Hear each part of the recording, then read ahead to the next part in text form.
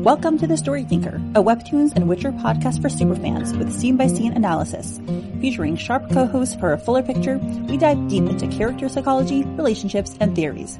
We'd love it if you could like, subscribe, comment, and rate us on all podcast platforms and social media. For bonus content, you can support The Story Thinker on Patreon. Let's begin.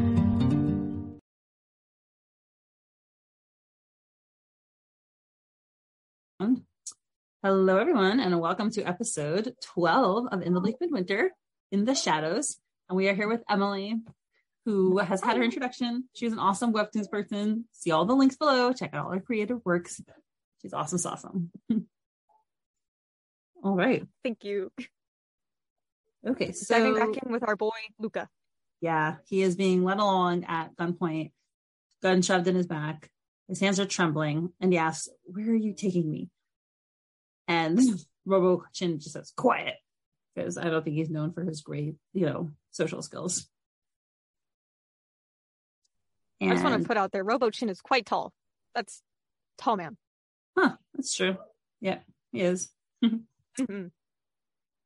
And they're walking, and Luca is clearly nervous, and he asks, "Where did your friend go?" And then he gets no response, and he looks around, he's observing.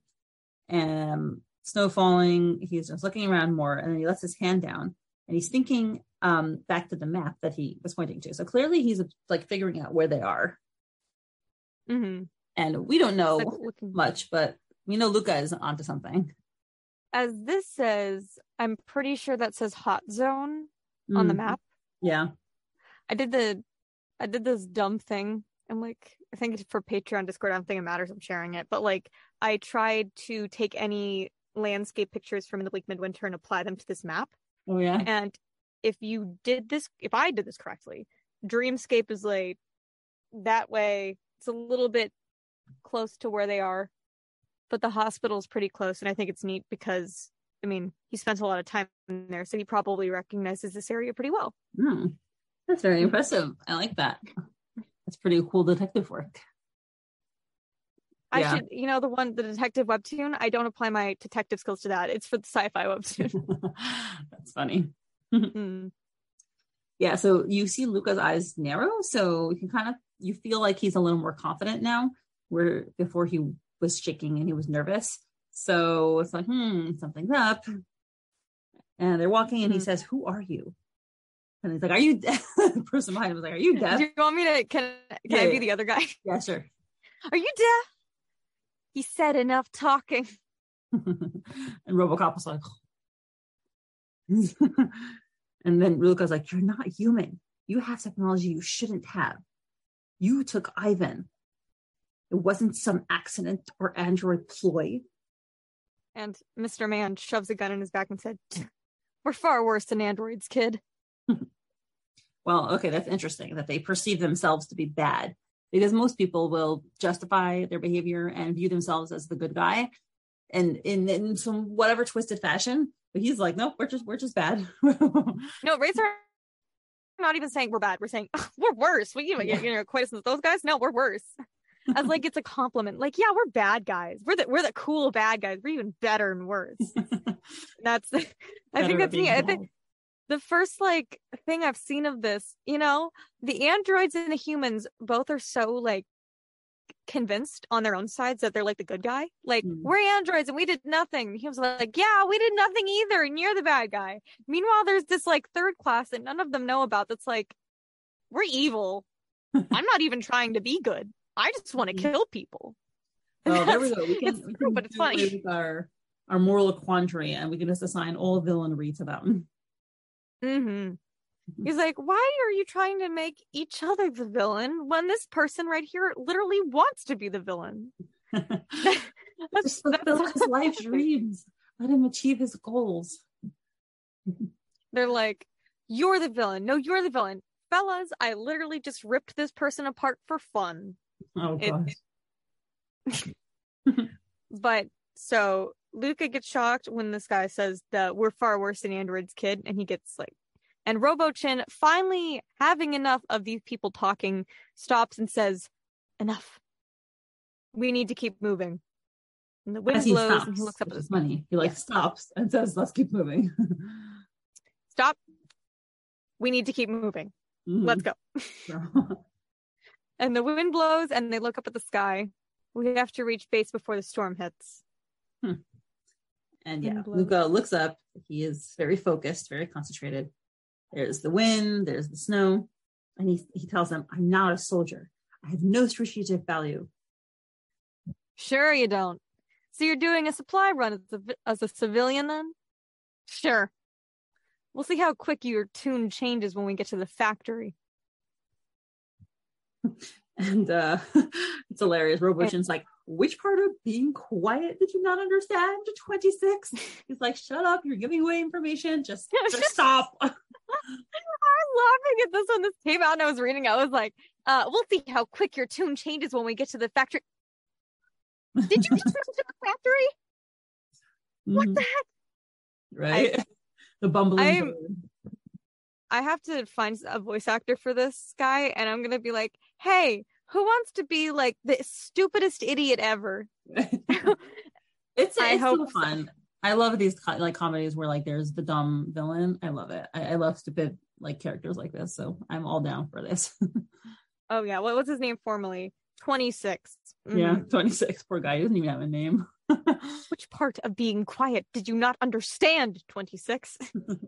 Sorry, sir.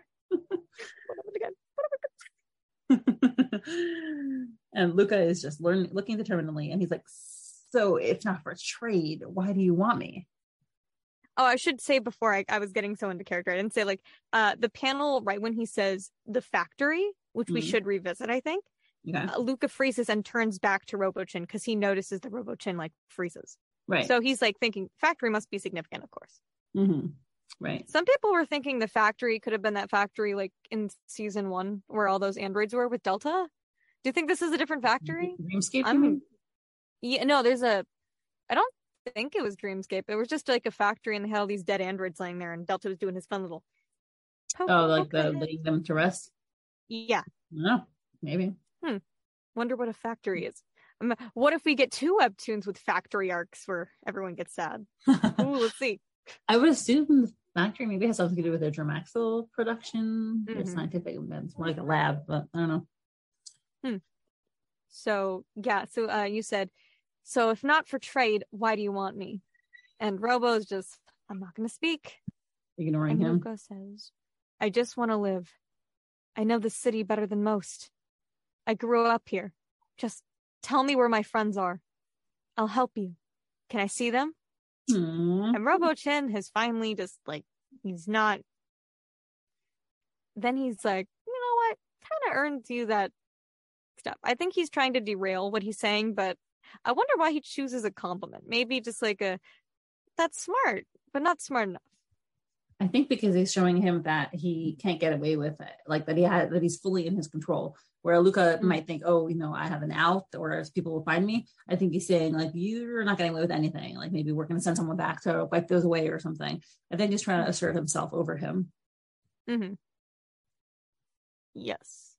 And so he says, "That was quick thinking back there, trying to mark the wall so others couldn't follow the breadcrumbs.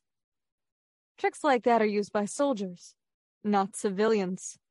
So you're either lying or someone taught you well." And he remembers the map and he thinks again. Yeah. He's like, well, I'm going to pull my cool card and say the cool thing now that we're in the hot zone. Yes. So he says, "The Bane of the South taught me." Stop. "So you're friends and you have him, but not Anya." Huh. You don't know that. You're just assuming and hoping. I know several things. Like how you're wondering if I can be used against Ivan. He isn't broken and you're desperate enough to try. You definitely don't have Anya or else you would have corrected me. That means what I overheard earlier was right. Delta has her. And he's like, "Oh, there it is, my little signal. Watch her in the background." Yeah. "And I also know you're on the wrong side of town." Boom, boom.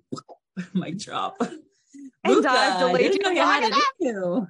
Wow, that's like some verbal prowess there. You're lording it over them. That, I was like, chills. I was like, You know what? Brave soldier. Smart soldier. Yeah. That was really good reasoning over there. I'm so impressed with him. I am very impressed. Good boy, Luca. And like the chutzpah to talk like that to him, he's like, actually. the real chutzpah, like, you're on the wrong side of town, sir. As all these androids come pressing in. running in. Everyone's jogging in. Mm-hmm. And he's like, I'm excited to see what delayed you long enough. Oh. He's got that intent look in his eyebrows. Awesome. Yeah, well, actually, this was another short one, so I think we can do the last one. Heck yeah. Oh, I'm so excited for that one. Alrighty. Thank you to my current patrons: Susie, Lady Lebrus, Lily, Molly, Veronica, Emily, Joe, Rochelle, Saucy Goggles, Anne, Rose, Alexa, Misty, Joanne, Esther, and Watching You People, Emily, Jean, Jen, Kay, Lily, Beckett, Christine, Sadie, Teresa, Mrs. Castaldo, and Emma Bora. Your support is truly appreciated.